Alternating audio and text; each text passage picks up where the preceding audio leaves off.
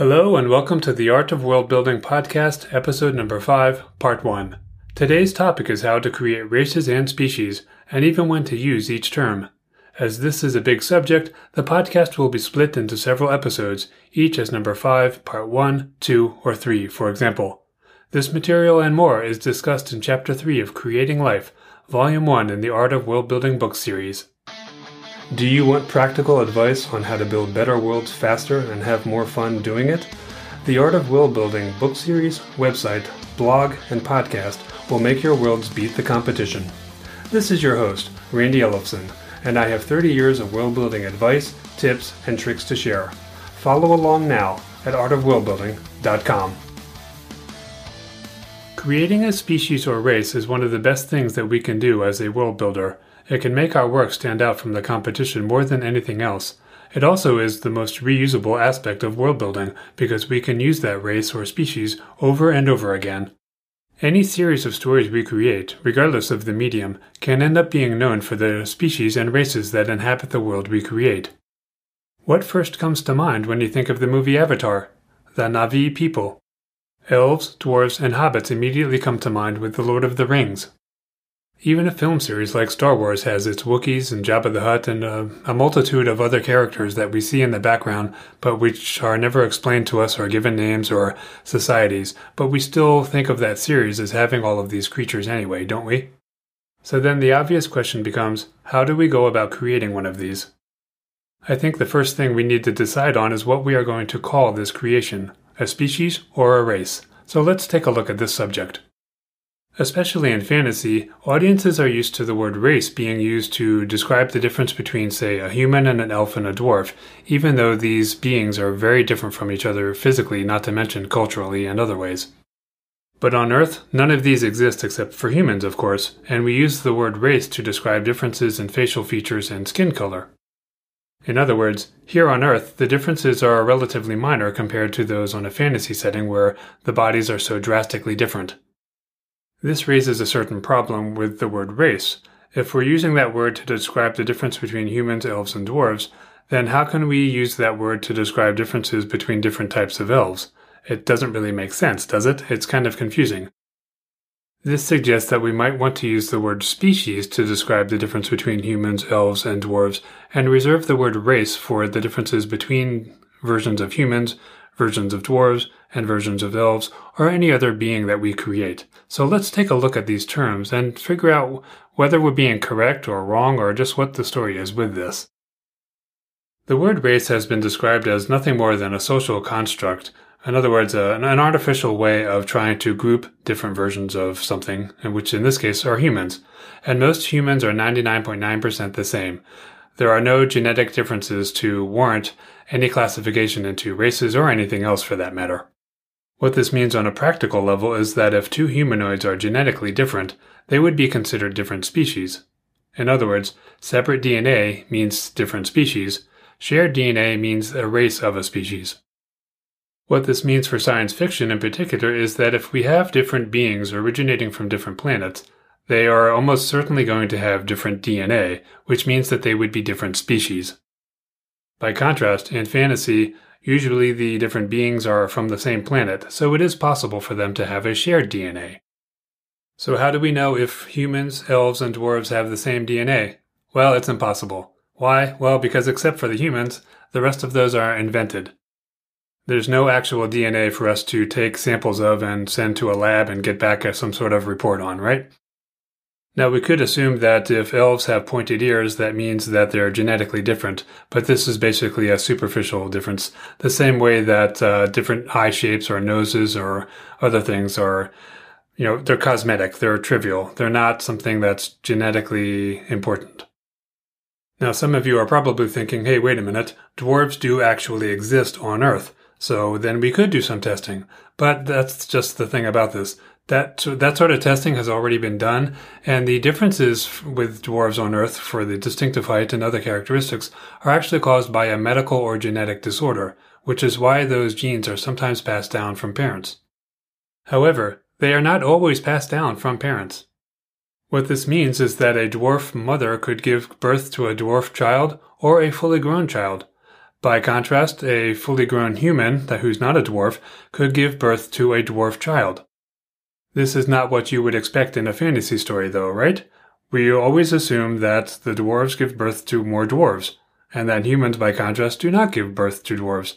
In fact, on that note, that would be an interesting variety. I mean, why is it that on Earth, humans only give birth to both, full-size and dwarves, but then on a fantasy setting, humans never give birth to dwarven-sized humans? Wouldn't we end up with, for lack of a better word, actual dwarves that are always dwarves, and then dwarf humans? How would they be accepted? This is something I don't think anyone has ever done, and I actually never thought of that until just this moment while describing this. But, this is something that we could certainly do in our work. On the same note, why can't an elf give birth to a dwarven elf? The reverse is also true sometimes, while we're on the subject of height, because there are, of course, gigantic humans, and these were not necessarily born from gigantic women or fathers, even though height sometimes does run in the family. It's just a situation where something genetically has happened, and as a result we have someone who is much smaller or much bigger than normal. The point here is that these differences are exceptions, they are not the rule, and this is something we need to be aware of. Now, in some fantasy settings, the authors will say that all of the elves, dwarves, and humans, for example, have all derived from the same ancestry. And what that would mean is that they have shared DNA.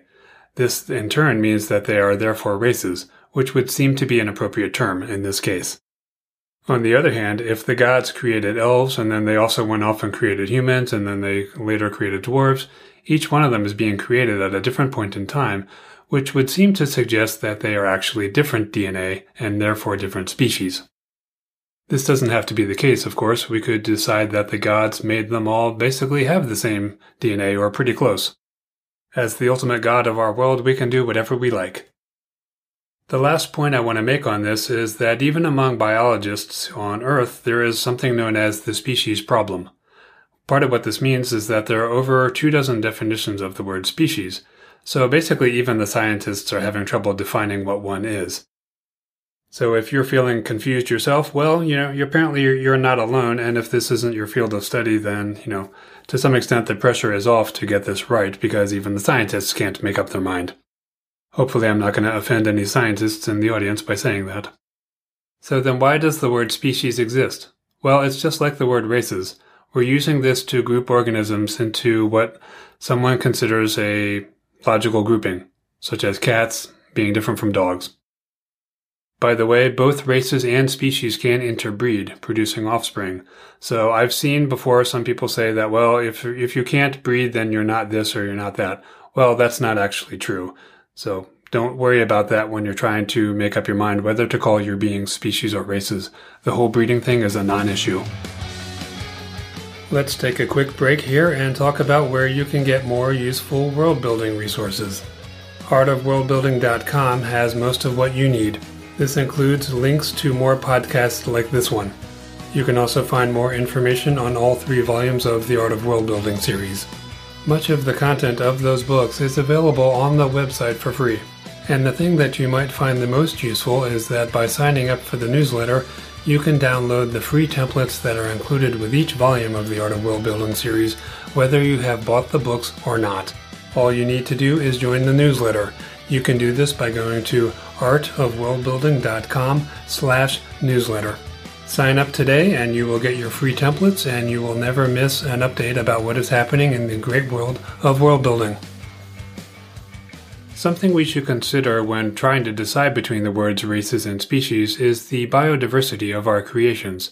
For example, elves, dwarves, hobbits, orcs, and humans all have 2 arms and 2 legs, 1 head, and no tail, for example.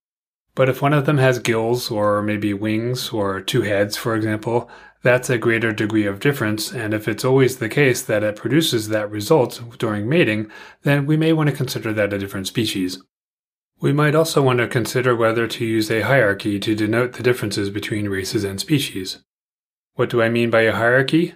Well, under humans we might have Caucasians and blacks and Latinos, for example. But under elves, we might have high elves, and then we might have drow, also known as basically evil elves.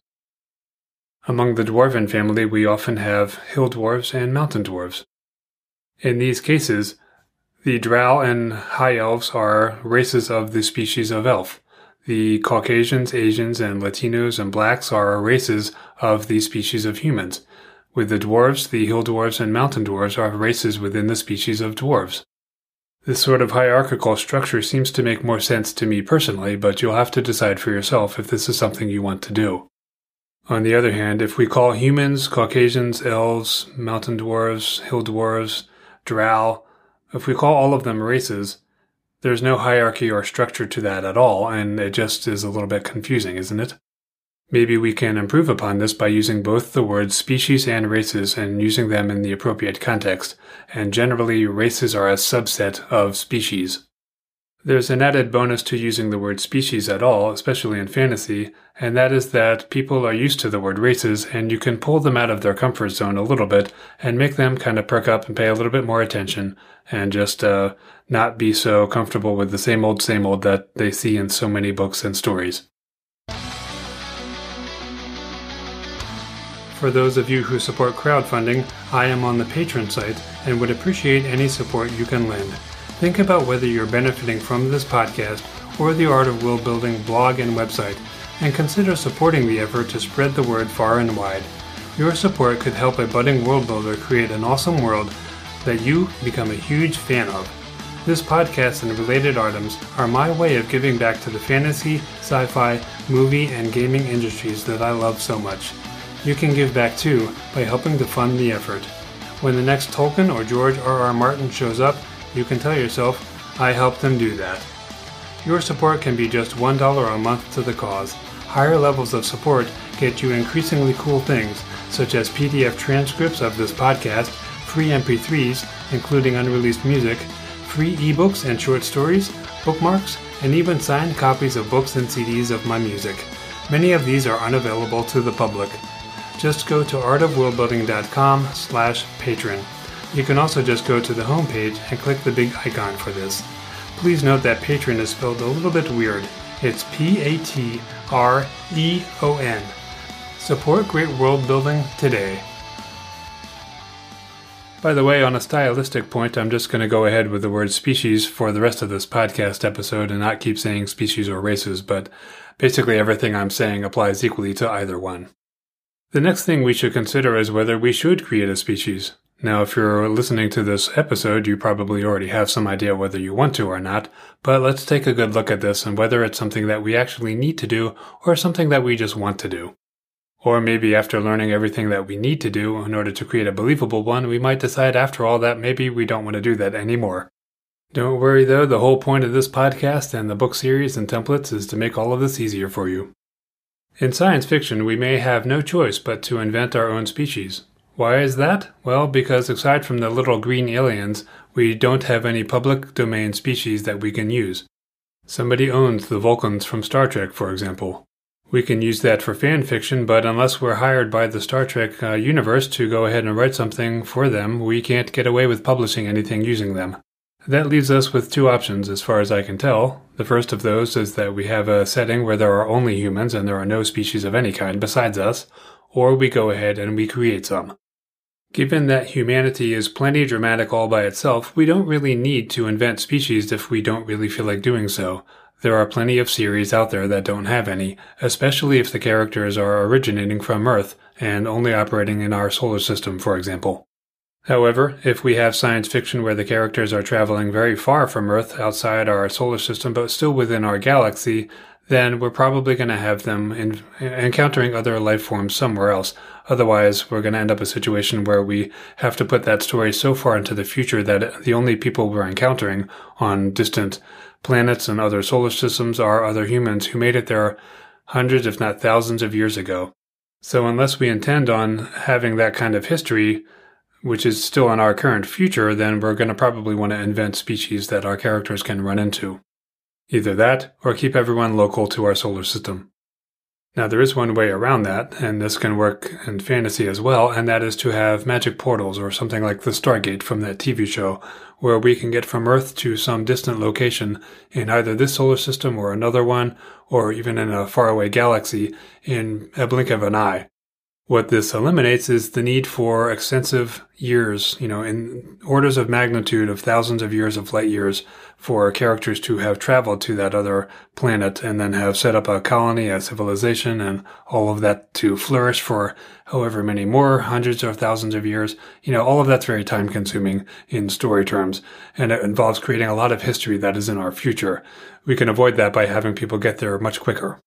Now, in a series like Star Trek, for example, there are species who are ever present, like the Vulcans, who are probably in every episode of that show. But then there are species who only show up for a single episode, and we know our characters meet them and things happen and all that. And so the point I'm trying to make here is that we don't always have to create a species in incredible depth. That's something we want to do for a creature or a species that we're going to use throughout a series.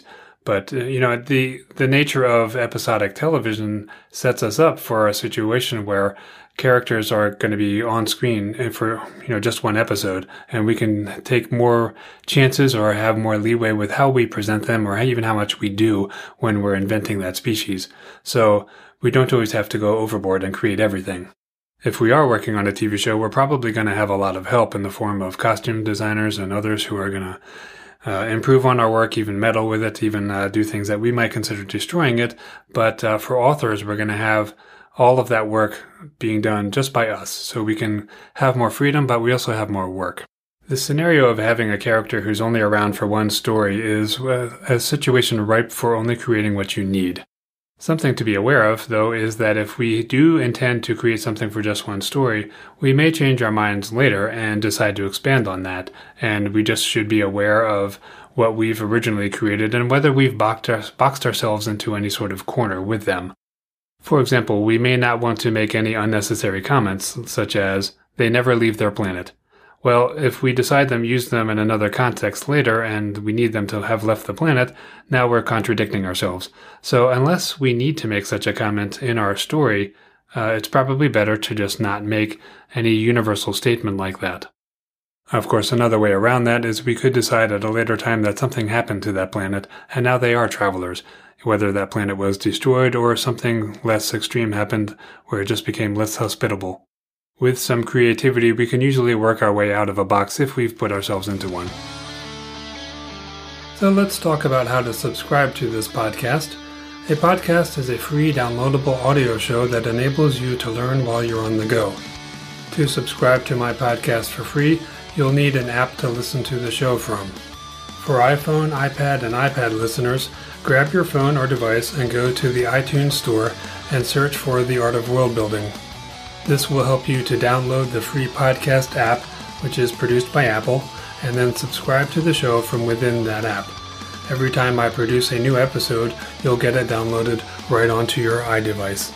For Android listeners, you can download the Stitcher Radio app, which is free, and search for The Art of World Building. This only needs to be done once, and at that point you will never miss an episode.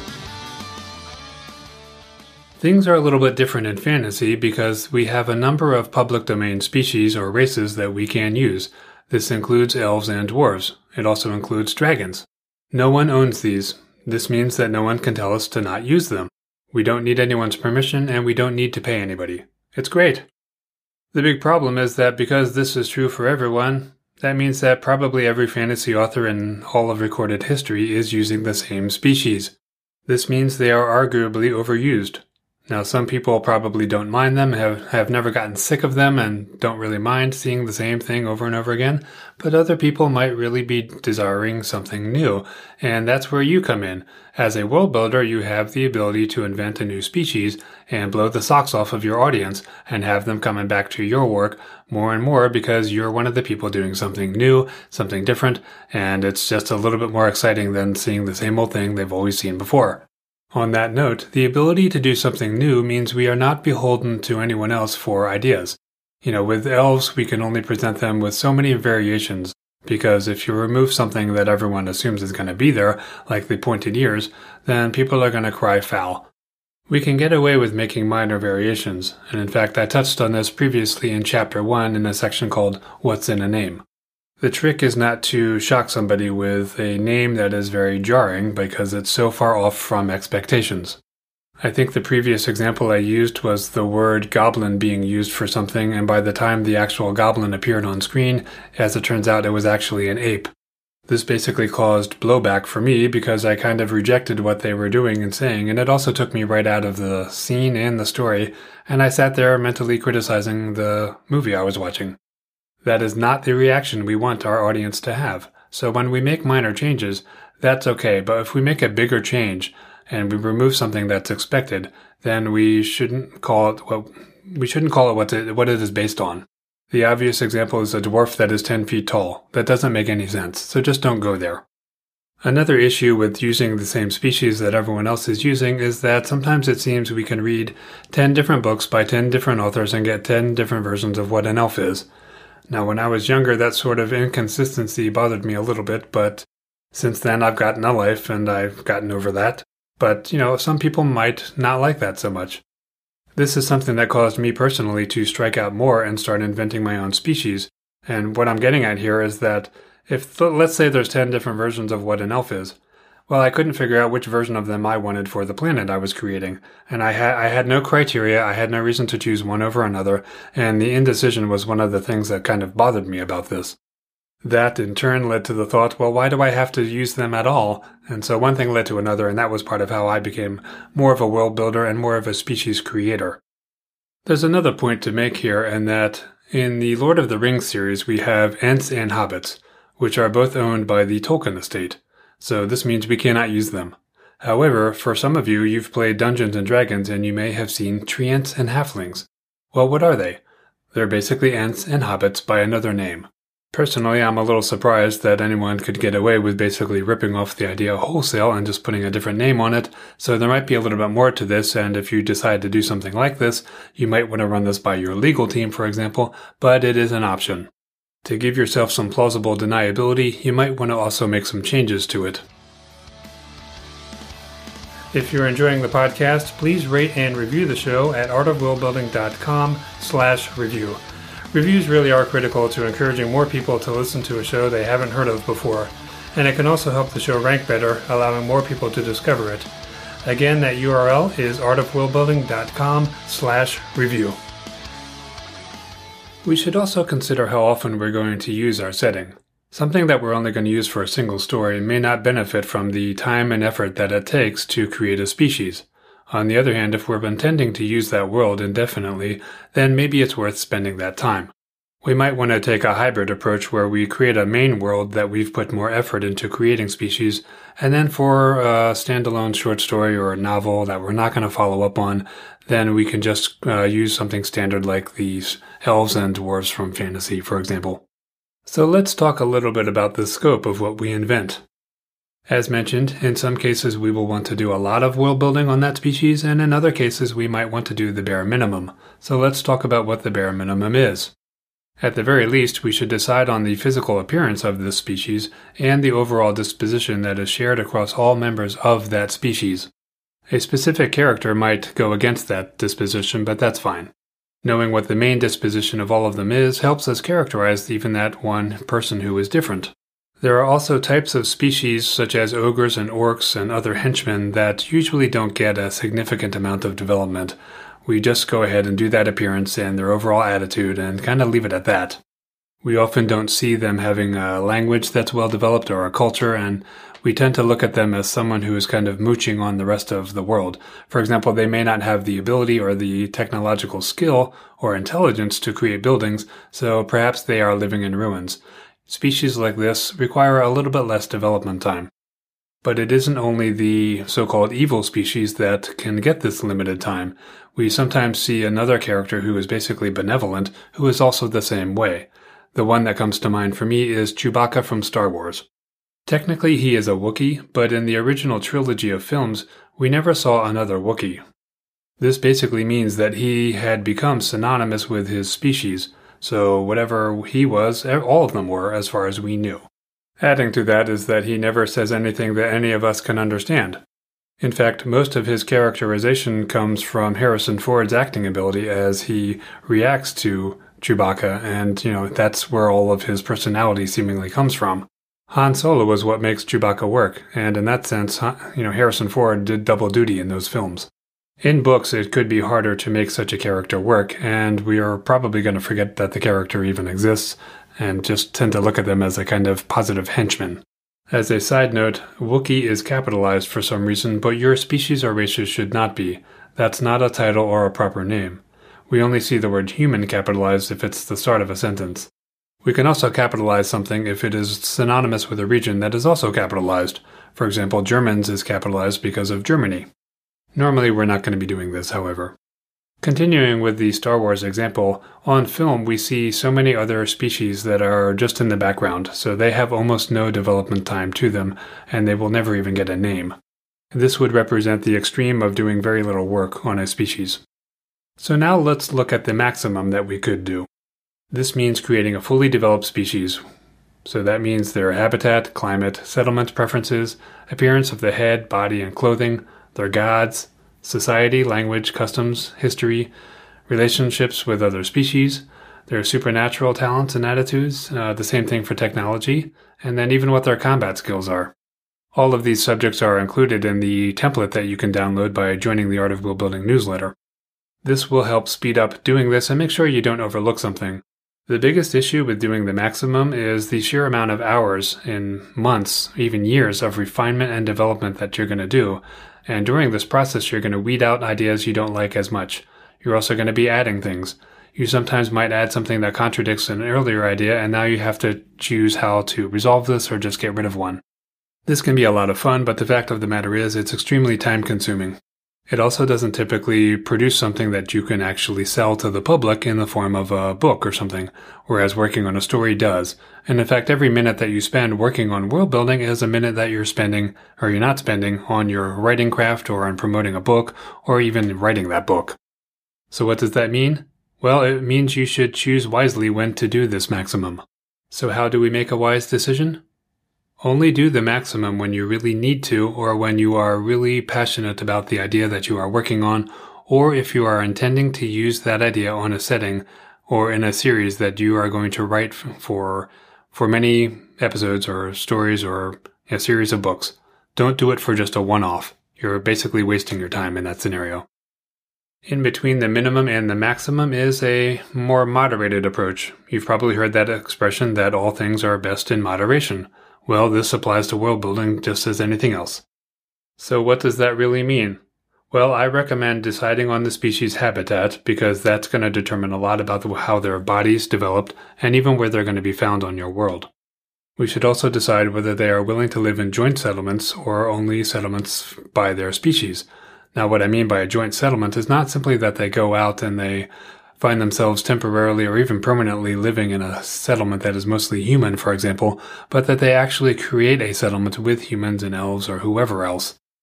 The idea of joint settlements will be discussed in more detail in Creating Places, which is the second volume in the Art of World Building series, but the basic idea is that it's a little bit unrealistic for most worlds to have settlements that are almost exclusively created by and for one of the species, if there are lots of species around. The moderation approach to creating a species also includes deciding on their overall disposition, their appearance, their relationships with each other and other species. Now, the areas that we can skimp on for now can be their clothing, their gods, characteristics like agility, intelligence, and morale, their languages, customs, and history, combat, and even the details of their ability to manipulate supernatural or technological forces. Only you can really decide on what you want to create and what you need to create for your story, but this should give you some idea.